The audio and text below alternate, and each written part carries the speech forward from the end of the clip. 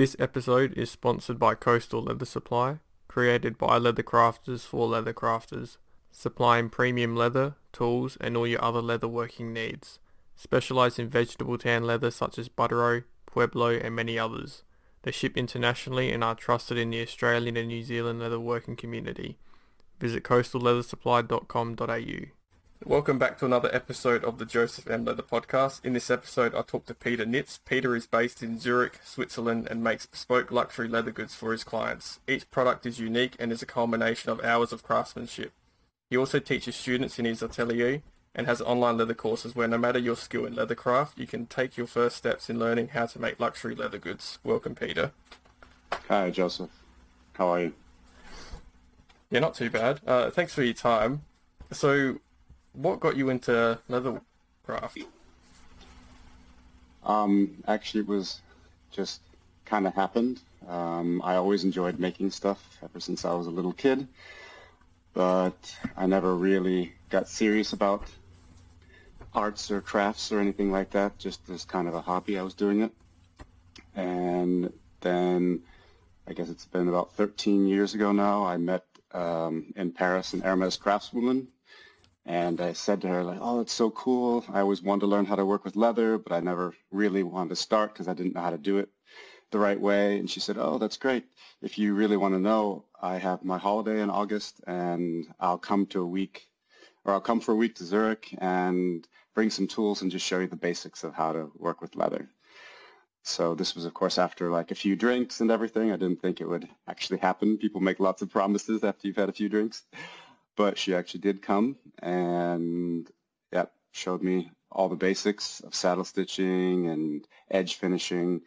And from there, I was beyond hooked. I actually went a bit crazy and knew that's what I wanted to do.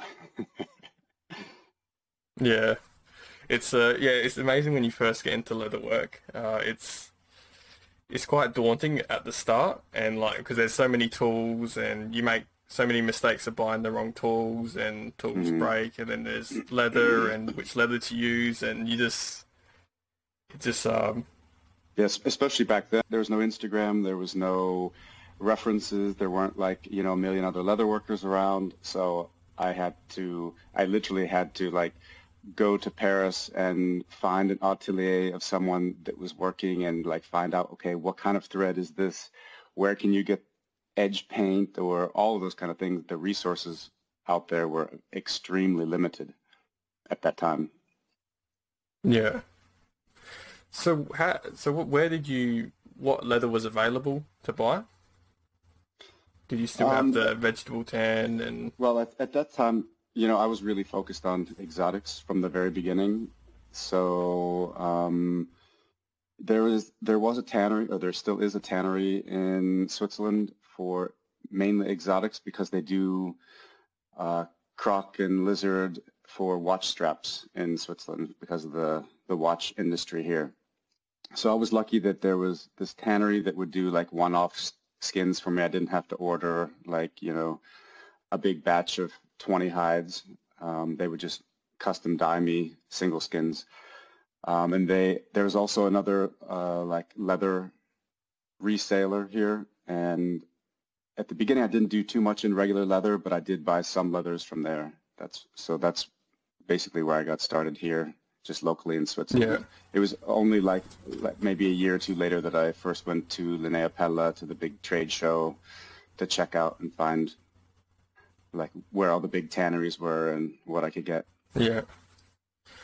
So you started straight in exotics, straight off the bat. Yeah. The first like full big bag I made was like a big croc tote bag. Wow. That would have been like coming down to like a smooth leather, like, a vegetable tan would have been so much easier, like from working from alligator, because I've never touched it before. I've never used alligator.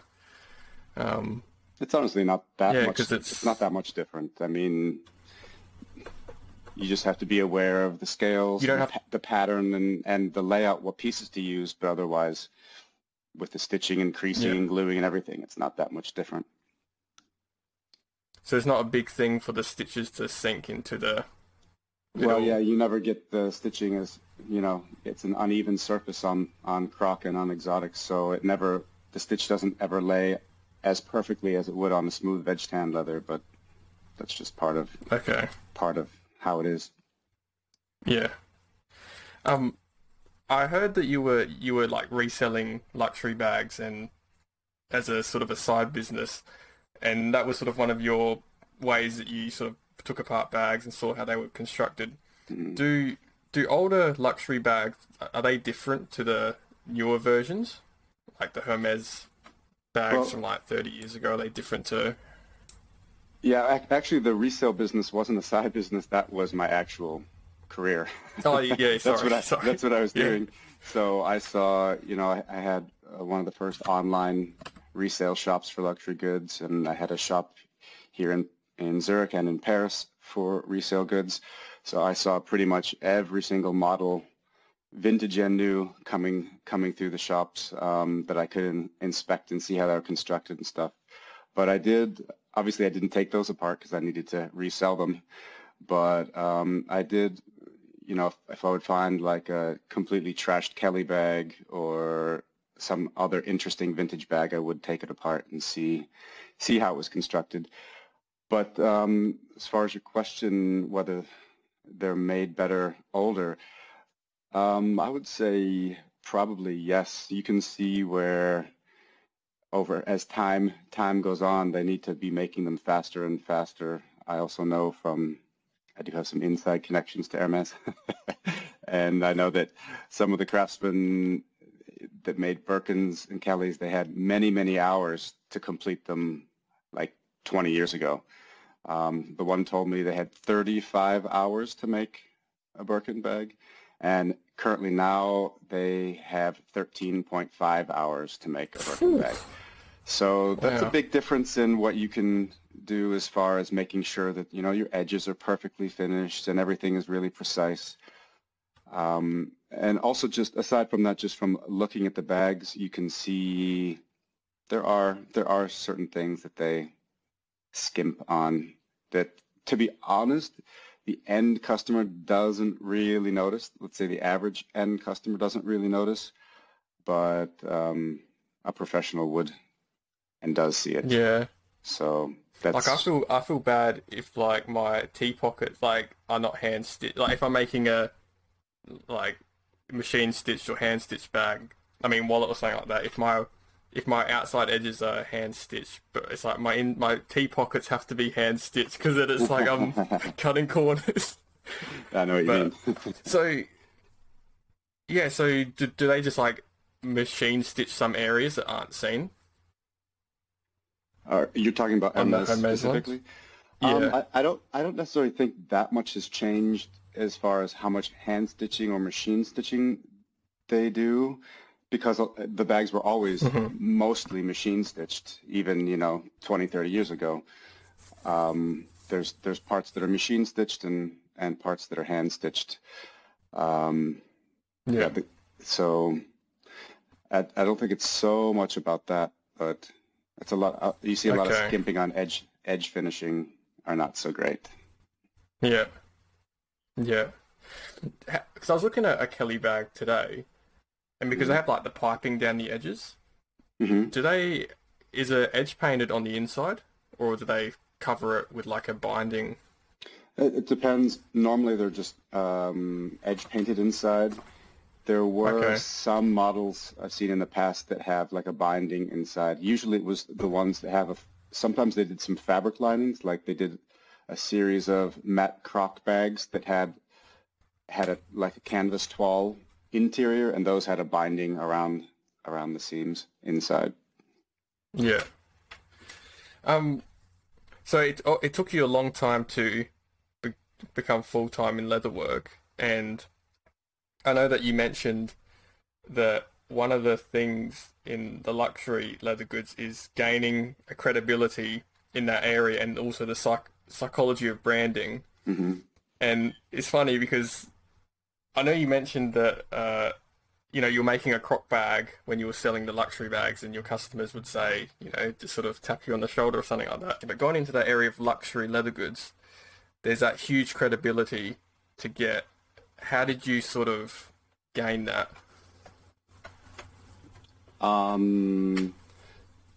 Yeah, it just comes very slowly. There's a friend of mine works as a branding consultant. He had his own branding agency, and he was also artistic director or creative director for a couple different major brands. So years ago, I talked to him about this, and he said, you have two ways you can do this. You can either get 20 million and start off with a major marketing campaign, you know, buy your press, get celebrities to carry it, and just really promote it by having a large amount of cash to build the image and the brand and the story. Or you can do it with no money organically. It's just going to take you a long, long, long time. And since I didn't have 20 million sitting around, I had to do it the slow way, the organic way. Yeah. So I basically just, you know, I had my other business that was supporting me financially. So I would do that business during the day, and then evenings into the middle of the night, I would be working on my bags and projects. And then it was just a matter of trying to make a good product. So once I got that down and had products that I was happy with and liked, then it's just kind of, you know, trying to get the word out there. You know, however you can. I mean, I guess at that time for me it was Instagram. Also, you know, I had my clients from my other businesses, but as I said, they weren't like so interested because it had, you know, no branding. It was just like, oh, yeah, that's so cute. He's making bags. Yeah, the big break for me happened when someone from French Vogue saw my first collection of bags and really loved them, and then Vogue did a full page feature on me and pictured a bunch of the bags and everything, and that honestly is what gave me credibility. It didn't change anything about the quality of the bags or how they looked or anything, but it for the public it gave a certain credibility that it's a real brand and they are good. If Vogue is saying it's beautiful and good, then it's good and beautiful.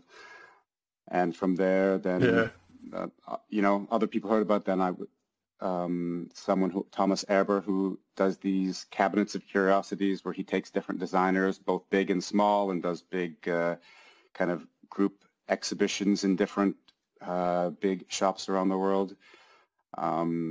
He saw it in Vogue and then contacted me, and through that, then I was able to sell at Colette in Paris. And it's just, you kind of got to get in there with your exposure and just keep going, keep rolling with it if you can. Yeah. Move to Europe, I think. You have that instant credibility. No, Switzerland. I think actually that's been a disadvantage and an advantage for me. Okay, yeah. From early on, of course, you know, when you think of fashion, you think of New York, you think of Paris, you don't think of Zurich, Switzerland. Yeah. And at the beginning, a lot of people who liked my bags and who were in the industry said, "Hey, you gotta move to New York, you gotta move to Paris or LA or something like that, because in Switzerland, you know, people may discover you and like you, but then they forget about you because you're not right there. You know, you need to be seen all the time. And if a stylist wants to borrow your bag quickly to use on a celebrity, they're not going to go through the hassle of saying, hey, there's this guy in Switzerland, let's contact him and get him to FedEx us a bag and deal with, no, they want to go run down to the showroom in LA, grab what they need, have it on their celebrity. So for me, it was a bit of a disadvantage being here away from everyone. Plus a huge part of it is all networking. You know, you want to be friends with the journalists, with the stylists, with the celebrities themselves, whatever. That all can happen much easier when you're in LA or New York or Paris. In Zurich, it's a different ballgame here. So on the one hand, that was a big disadvantage. On the other hand, it was maybe an advantage because it was something different and unique, and there's not a lot of competition here in Switzerland. So maybe I stand out a little bit more because it's different. So yeah, it was important to me to live here in Switzerland. I really like it here. I didn't want to move, so I figured I just have to Yeah. make it work somehow. Is Switzerland more famous for like watches and all that? Because I would think Switzerland Yeah. as a luxury sort of country, so to speak, with good brands and No, it does have the main reputation Switzerland has is for quality. So of course we have yeah. cheese and chocolate and watches and all that, but it's known for quality. So it's already, you know, a really great from a branding perspective. It's really great to have made in Switzerland as part of the brand. hmm Yeah.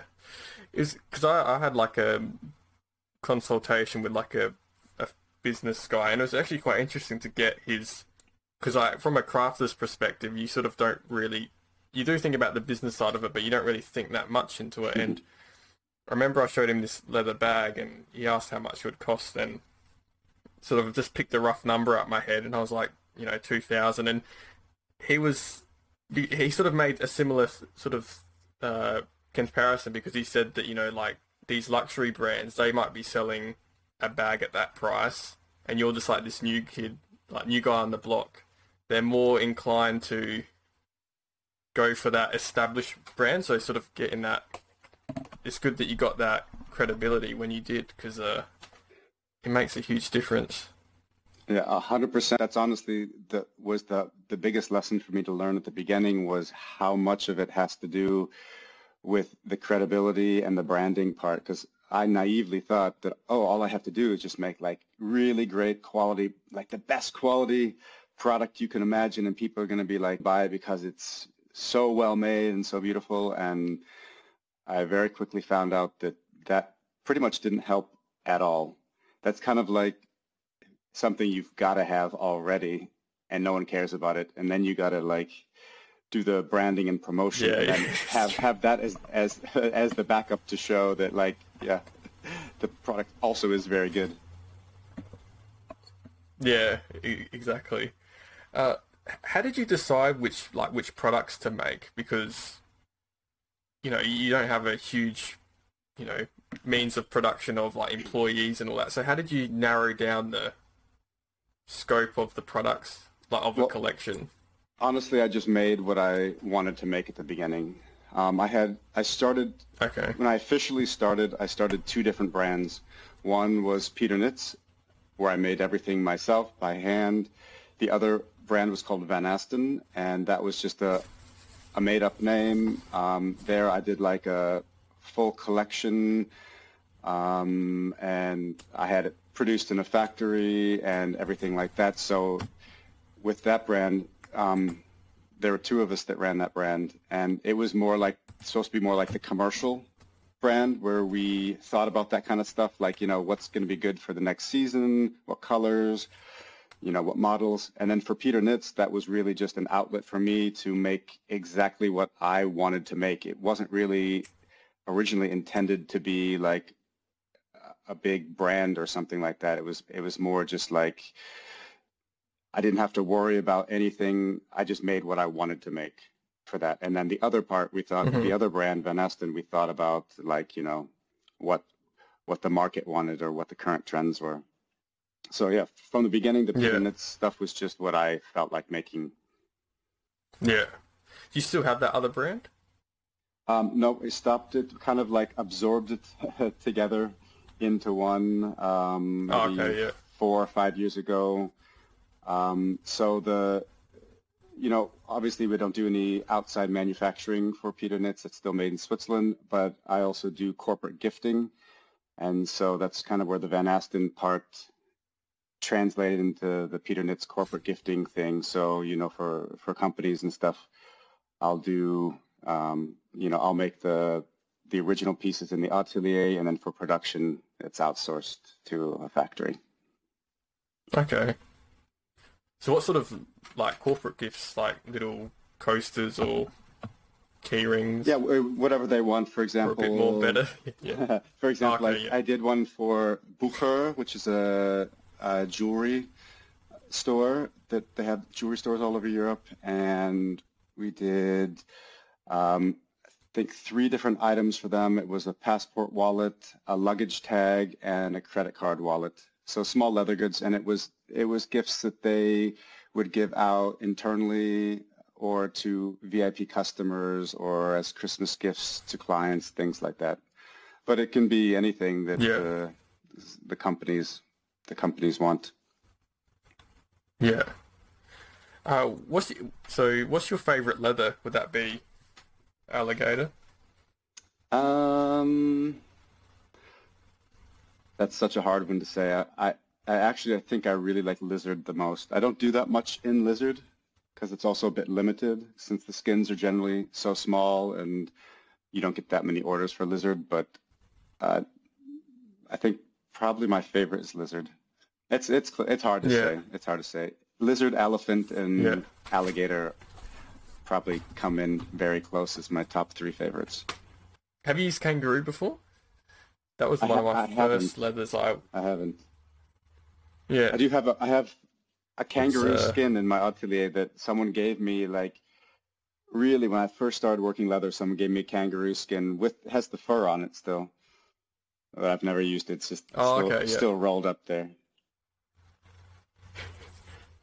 Um, so chrome tan, veg tan versus combination tan in bags. Um, what's your preferred? Because because I guess like there has chrome tan gets a bit of a bad rap in the The in veg the tan sort of community. main. Yeah, we always like when we learn leathercraft, it's like chrome tan's bad. Like don't use it.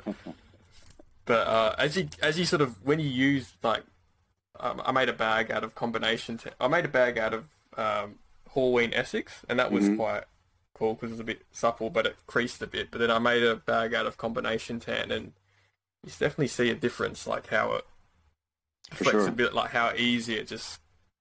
Um, do customers really care about that sort of stuff, or is that just more of a leather community thing Well, that get they so hung up on the?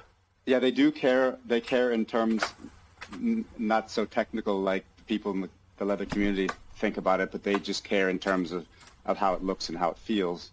And generally, chrome tan is way, way, way more popular than veg tan, at least for the high end in the high end luxury market. Um, yeah, it just has it's more, let's say, more fashiony or more trendy. You know, the veg tan stuff tends to be in general more classic and traditional. It also usually, if it's box calf or something like that, you know, it scratches easier, gets more of a patina, and a lot of customers today, they want something with a grain. They want something that is resistant to scratches. They don't want to see a patina.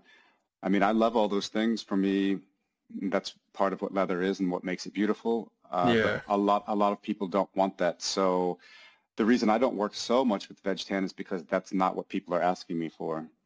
And yeah, I don't even say like, hey, would you like this veg tan leather? Would you like this chrome tan? I just show them the different leathers, and they always gravitate towards usually the grained leathers, the soft, supple leathers, that kind of thing. yeah. Yeah, that's one thing I have thought about. Like, maybe it's the fact that it doesn't age. It just sort of maintains its look. And Chrome, you'd have to do a lot more reinforcement with. Is there much of a difference between Chrome and combination? You know, I have been using the combination was that I use normally is Nova Nappa or Barania leather. Um, Yeah, and no, there's not like yeah, it's really, you feel it's like half chrome and half veg tan. It has a bit of the characteristics of both. It's pretty easy to work with. When I have yeah, to work with veg tan, it's always the biggest trouble is always when you want to skive or with a machine or something like that because it's always so much harder to do. It's yeah, like takes so much more power from the machine. Um, yeah, but the nice thing about veg tan is you can really work precisely with it because it usually is the structure is so tight yeah, and firm. You can crease perfectly, you know, you can stitch perfectly, you can, you know, you cut something and it's staying exactly, those panels are exactly in the same shape. And chrome tan, it's always moving around a little bit. Of course, you have more yeah. room Like for beveling, air. it, yeah, Yeah. A bevel Uh, just goes like straight through a veg tan. yeah. What is the difference between the Nova Napa and the Baronial? Because I've thought about getting some of that Baronial. Is there much of a and there's like always like a description comparing the two. Is there Well, well, is one better in certain cases or well, Nova Napa is from Tannery Haas. Baronial is from yeah. Degerman, and now they have joined together as one company. So I suspect there isn't much of a difference really anyway. It was just two different. I mean, I don't know like the official inside technical details, but from what I understand, Yeah. each tannery has their own formula for how they produce it, and so I'm sure at Tannery Haas, their Nova Napa has one formula, and at Degerman, the Baronial has a very, very similar formula. So there wasn't, Yeah. I mean, I've used both. There, of course, are some slight differences, but nothing major. Even within, Tannery Haas has many different variations on their Novo Napa anyway. Yeah, Yeah. it doesn't make a huge difference. Yeah. Hermes used them both in the past and called them all Barania leather. So, they didn't Yeah. differentiate it at a retail end. Yeah, because that's where I saw it, like I heard about it, and then I remember I did see it on a Hermes bag. It's like, oh, that's a nice leather. But then, um, yeah, it looks really nice. But then, like, It's a yeah, you great don't want to leather. like, yeah. Does it scratch? It looks like it scratches a bit. Yeah, yeah, but that's, it's one of those things that the first scratch is painful, and then after a while, you don't even see them anymore, and they all blend together, and it's really, really beautiful. And Yeah. you're always afraid that if it gets scratched, it's going to look trashy, but actually, it doesn't at all. It looks fantastic.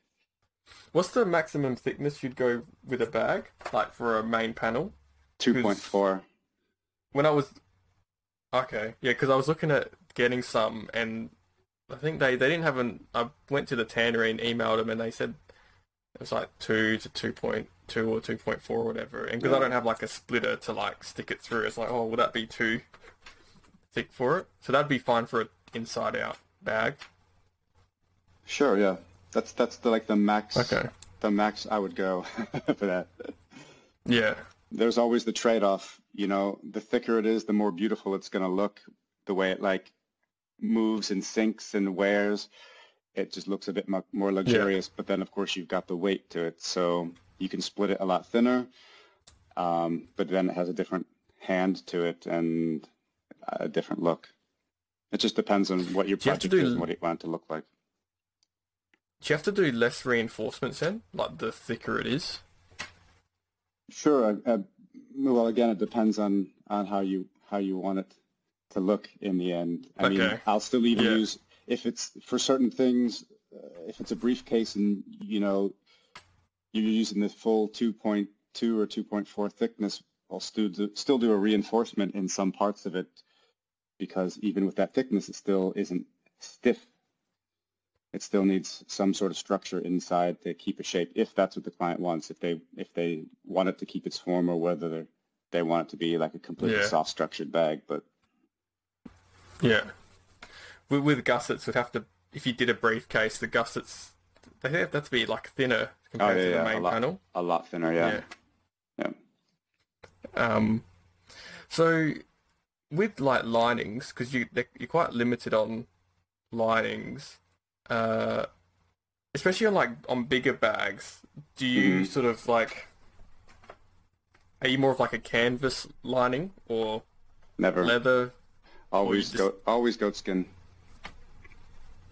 or occasionally okay? I use calf. If I do my terrazzo calf as a lining, then I use calf. But otherwise, it's all goat skin. Yeah. But how do you get it on like a bigger bag though? Like if you You did a splice it together. In fact, I oh, just okay, I yeah. just got my latest tutorial back from editing, and it's on splicing. So, and in it, I show you Yeah.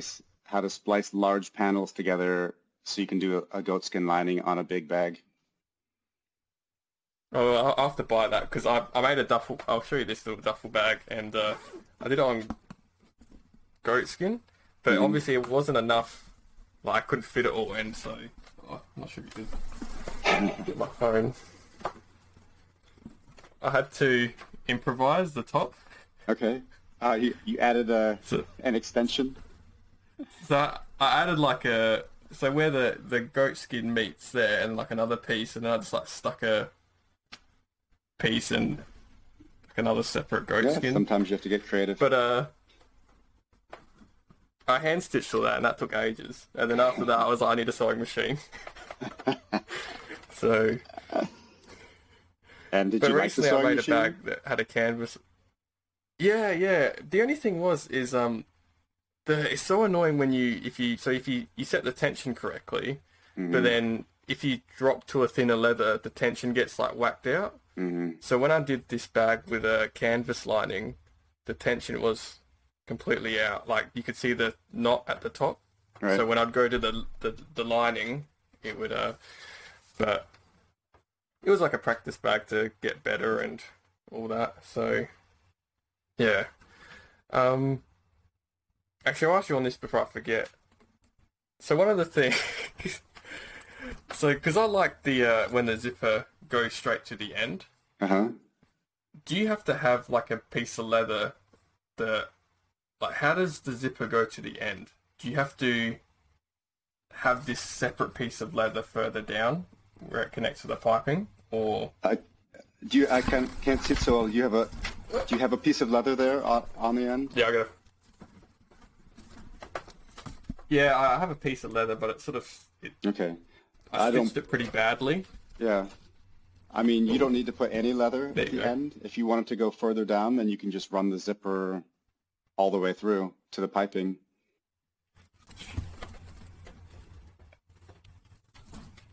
But won't there be like a gap for it to pop up? So you'd run the You zipper need straight. So Yeah, well, you need to leave a little bit. This is a tricky calculation. I have it on my Nui duffel the same. You need to leave just yeah. enough tape that when you do the flip of the bag, that it has enough that when you hammer down the piping and everything, that it can the tape can fold over and then the zipper starts laying flat. Okay. So you have like a little bit of leather before There's no the leather. There's no leather at the end. There's no leather tab. Okay. It's just the zipper tape just goes directly in. In Oh, fact, okay. the Okay, leather the is zipper going to make tape. it more difficult to bend and flip around there. If you have just the Yeah. tape, then it's very thin and it can fold over on itself really easily. Oh, okay. So you don't. Do you have to continue like because you break all the teeth off of it? Do you have to continue? Uh, like where do you tuck in that tape? It just gets sewn right into the seam, just like Okay. just right in along the piping. What I do put a piece of leather on the back side. If you're looking in, if you have the bag inside out, and you have, let's say the gusset panel, the piping, and then you have the front and back panels with your zipper tape coming right here. On the back side of that zipper tape, you need to put a little piece of leather because you want to, first of all, you're using the awl. You don't want to cut into the zipper tape and just have it raw so it can fray. You want to have a piece of leather glued to the back so you have something really like stable that you can stitch it down to. And then when you flip it Okay. inside out, it has that leather behind it and the leather from the gusset and the piping all together, and that holds it in place. The only tricky thing is Wow. just getting that exact calculation. That depends on your pattern and how big your piping is and all that. You have to do a test so that when you flip it and hammer it down, that the zipper is really like, you know, it's not bowing up and then going down. It really bends over and then the metal starts and going straight. Yeah. Wow. Because that bag originally had like two zippers with two zipper stops, and when I Hmm. flipped it inside out, the zipper stops just went like flung off, and then one zipper came off. So Yeah, I'm stuck with the one zip. that's the absolute worst and the most nerve-wracking part because you have to, that zipper end stop has to be tight enough that it's not going to pop off when you flip it or slide down further, but it can't be so tight that you're cutting into the fabric and then the fabric rips. It's Yeah. really a tricky balance to get the exact tension Yeah. on that. And because the bottom's reinforced with like thick veg tan, so I'm not sure if Hmm. that just made it easier to ping the zipper stops off as it came through. Yeah, the harder the bag is to flip, the more pressure goes right on the end of those. You got to be like Yeah. really careful with that.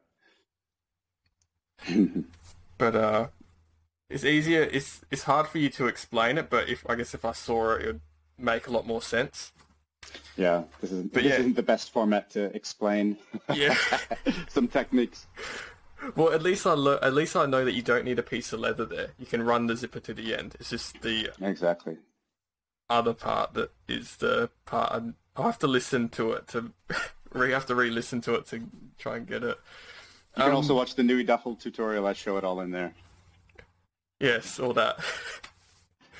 Also, the difference is I need to do that. if you want the zipper to like literally unzip to the end, then it also makes a difference what zipper you use. For example, if you use a YKK zipper, their end stops are bigger, so the slider always stops against the end piece. And Riri, their end stops are smaller, and the slider slides back over on top of, like, it actually goes into it. So that also makes a difference, depending on what you want. If I had my other bag with me, I have 3 bags that I've made. 2 of them, the zipper stops all came off, and one of them, the zipper stop actually came on, and I don't actually stayed on it. I don't have it with me, so I can't check. But yeah, Riri runs. They're so little. The stoppers, like they're so tight.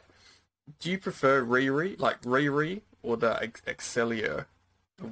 Is there a YKK, pro and Xella. cons between the two? Yeah, they're very similar. They're both really good. I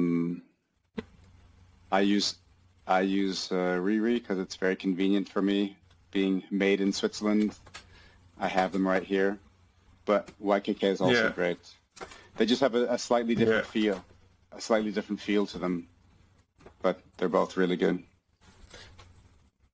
I know you'd think it'd be easy to find zippers, but like it's so hard to Well, you know, find like a solid. Yeah, I think here, when I started my online shop, I was very excited to sell Riri Symmetrica zippers, so their high-end zipper. And I thought, because you couldn't buy them anywhere online, it was like impossible to find. And I thought they would sell like crazy. I sell some, but not tons. And I realized most people just don't want to pay the price for the expensive ones. That's why you can buy the normal Riri metal zipper everywhere, the basic one. You can find it anywhere online, but I guess that's the reason why you don't find the symmetrical one online, is just because in the end, most people are happy with the less expensive one. I always assume everyone wants the very best quality of everything, but not everyone actually is, or wants to pay for it, or can pay for it. So, And that's the thing with zippers as well. Is they're so finicky as well. Like you have to make sure they're like a nicely set zipper is beautiful. But then if you ruin it, like I've done with my 2 bags here, it's like, oh, I just wasted all this money buying like these stoppers that I've like bent in place. So what's those ones? I've never heard of them. I thought the normal Riri ones were the normal good Riri ones. The normal Riri model is called Metal. The high-end version is called Symmetrica. They also have another one, high-end one called Star. It's very beautiful. It's a little bit tighter to open and close, and it's a little bit sharp sometimes, but it's very decorative and very beautiful. But the classic one that looks very similar to the YKK Excella is the Riri Symmetrica. Those are the ones. The only one I sell on my website is the Symmetrica one. And that's and those ones go over the zipper, the stop. So yes, the same ones. If you have the slider, it slides over the end stop. Oh, okay, yeah. That's actually like a good trick I use to make sure it's down tight enough is because if it doesn't slide over, then you haven't squeezed the prongs together enough, and so I try and get it squeezed down just enough that the slider fits right over it. Okay. That doesn't matter. That doesn't make a huge. You still put the zipper stop in the same place, regardless of if it's wild KK or Riri. When you make that. Yeah. Okay, it's just a little thing to it's just whether when you open it you want the zipper to stop in front of the stop, or if you want it to slide over.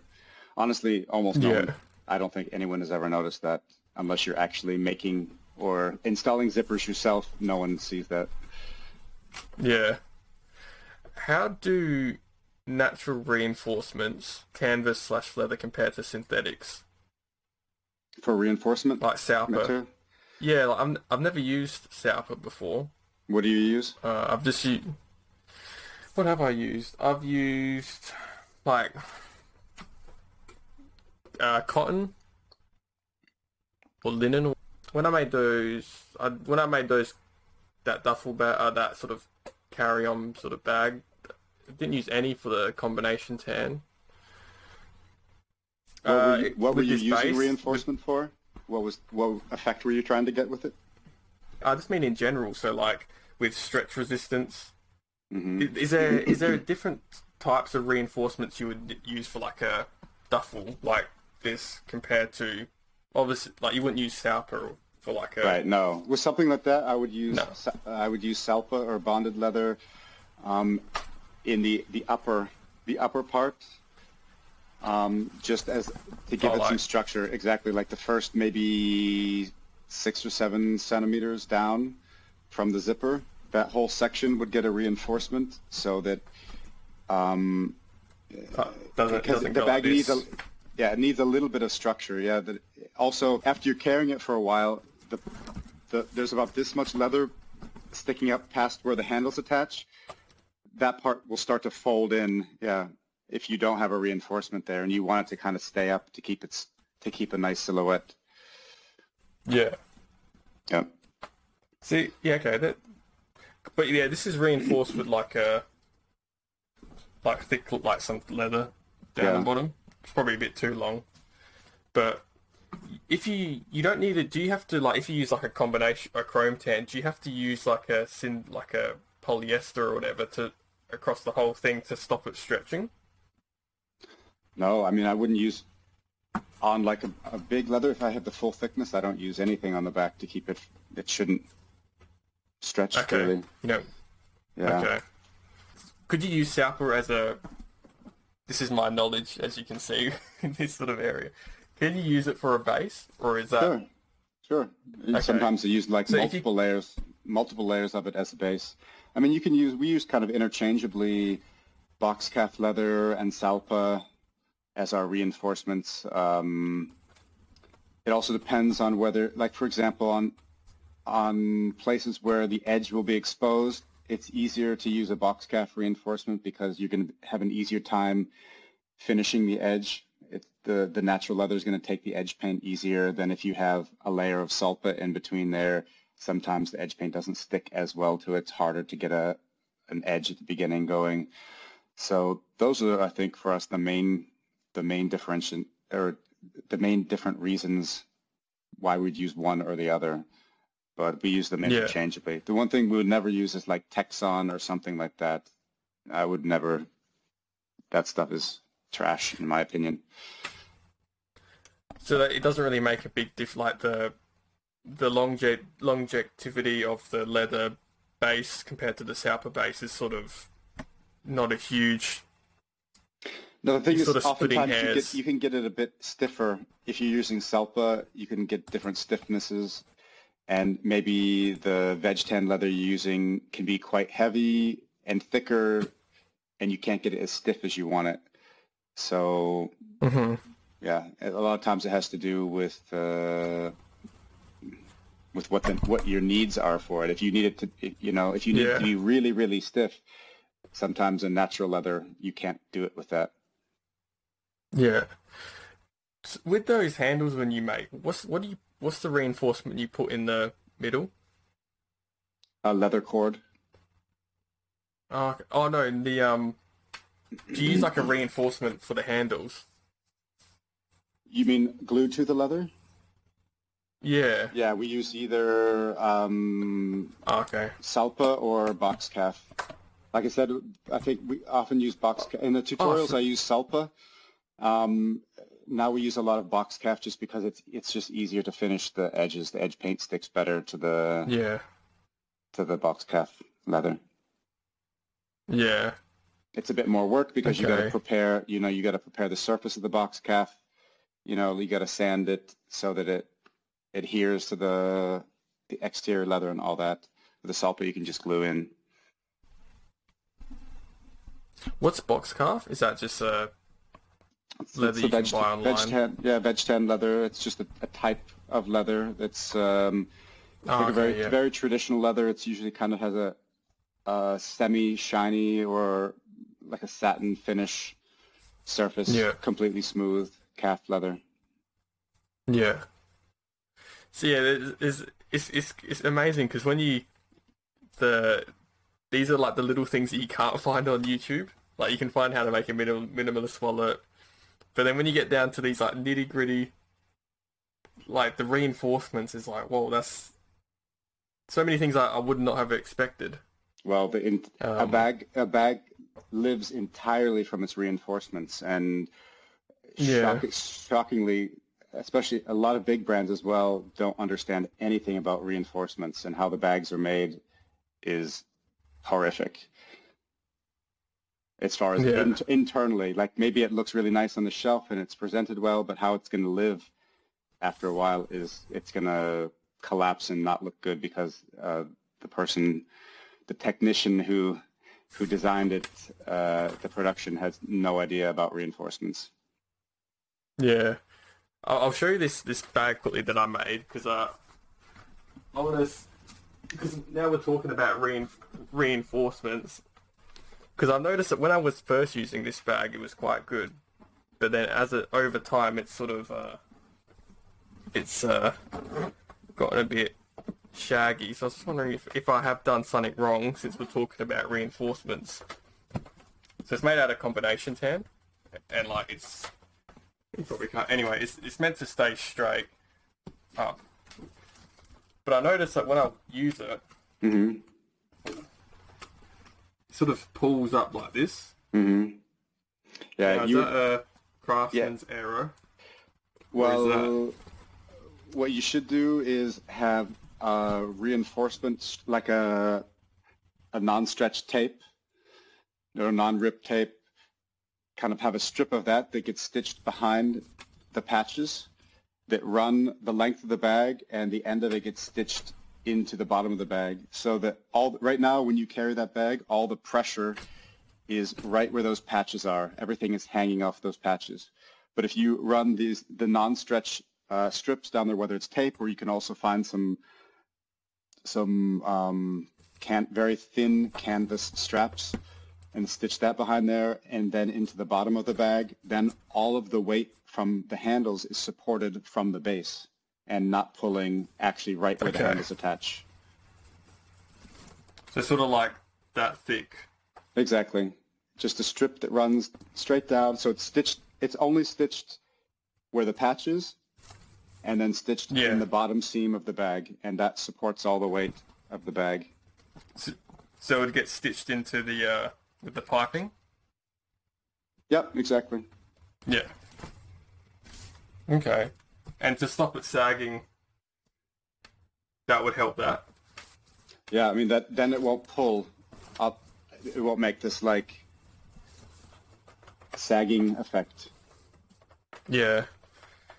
How did you learn all this? Like, was it just trial and error, or Taking bags did apart. you? Yeah. Taking bags apart and seeing what was inside. Wow. That's amazing. Um. Yeah, because I've previously I always thought like, oh, like reinforcement, it ruins the piece because you have to put all this stuff in and you're sort of trying to prop up the bag instead of just letting it. But I think after this conversation, you've definitely changed it because yeah, I've walked with it and it's like, man, it looks so ugly when I walk past a shop front and it's like, what is this? Like, I've spent all this time and it just isn't. Wow.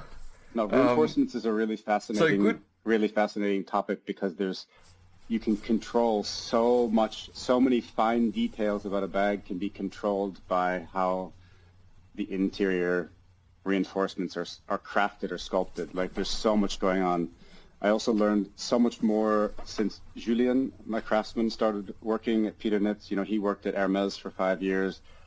And so he made some of the more complicated bags there. And so, of course, he brought with him lots of good information for like really detailed technical things about reinforcements and interior skivings and all that kind of stuff. That's really amazing. It's, for me, that's one of the most fascinating parts is how to do all the construction inside the bag that no one sees, because it really has such a dramatic effect on the outside of the bag once it's done, and no one knows it's there.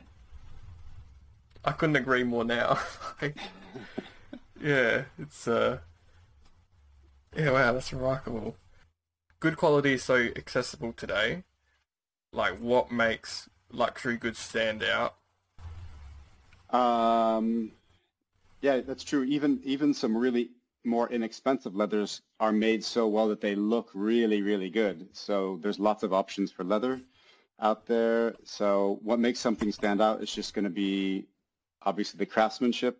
But for me, the biggest thing is proportions. It's proportions on a bag are everything, and you see a lot of bags out there that could be nice, but the proportions are off. Like the handles are too long or too thick.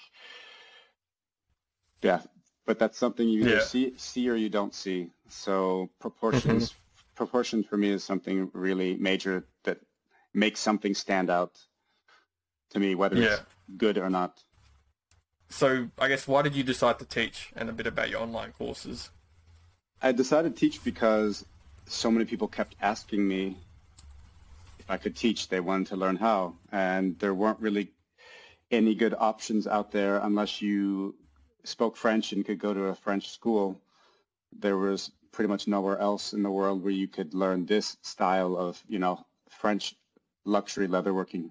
You can go to Florence and learn there, but that's also a completely different style of leatherworking and not as elevated technically as the French way of doing it. So I basically just started because there was the demand for it and people wanted it. It also helped supplement my income while I was building up the brand, because it takes a long, long time until you can live from selling your own brand. It takes a while until it catches on. Exactly. So, and then the tutorials just stemmed from that because of course it's expensive to come train with me. And there were a lot of people that either couldn't afford or didn't have the time to take off of work, or they weren't able to travel because of any number of reasons. They have families, whatever. So I thought tutorials would be a good way that people could access this knowledge from home without having to travel or have huge expenses. Yeah. Oh, awesome. I'll have to look at that Newly duffel bag one, that's for sure. Get that zipper. That's a good one. There's a lot of stuff in that because we go from the beginning to the end of making a complete bag, so you get everything in there from reinforcements and piping and all kinds of handles, and there's all kinds of stuff in there. Do you do the reinforcement for the top 6 centimeters or? Yep. Yes, definitely. Yeah. Actually, awesome. I think we don't that one. I don't go over how to make the handles because that's a separate tutorial. And if you're making the new duffel, you should already know how to make handles, because it's a pretty advanced project. But all the reinforcements and stuff, I go into detail in that. Okay. No, awesome. No, thanks for your time, Peter. I really appreciate it. Sure. Thanks for having me.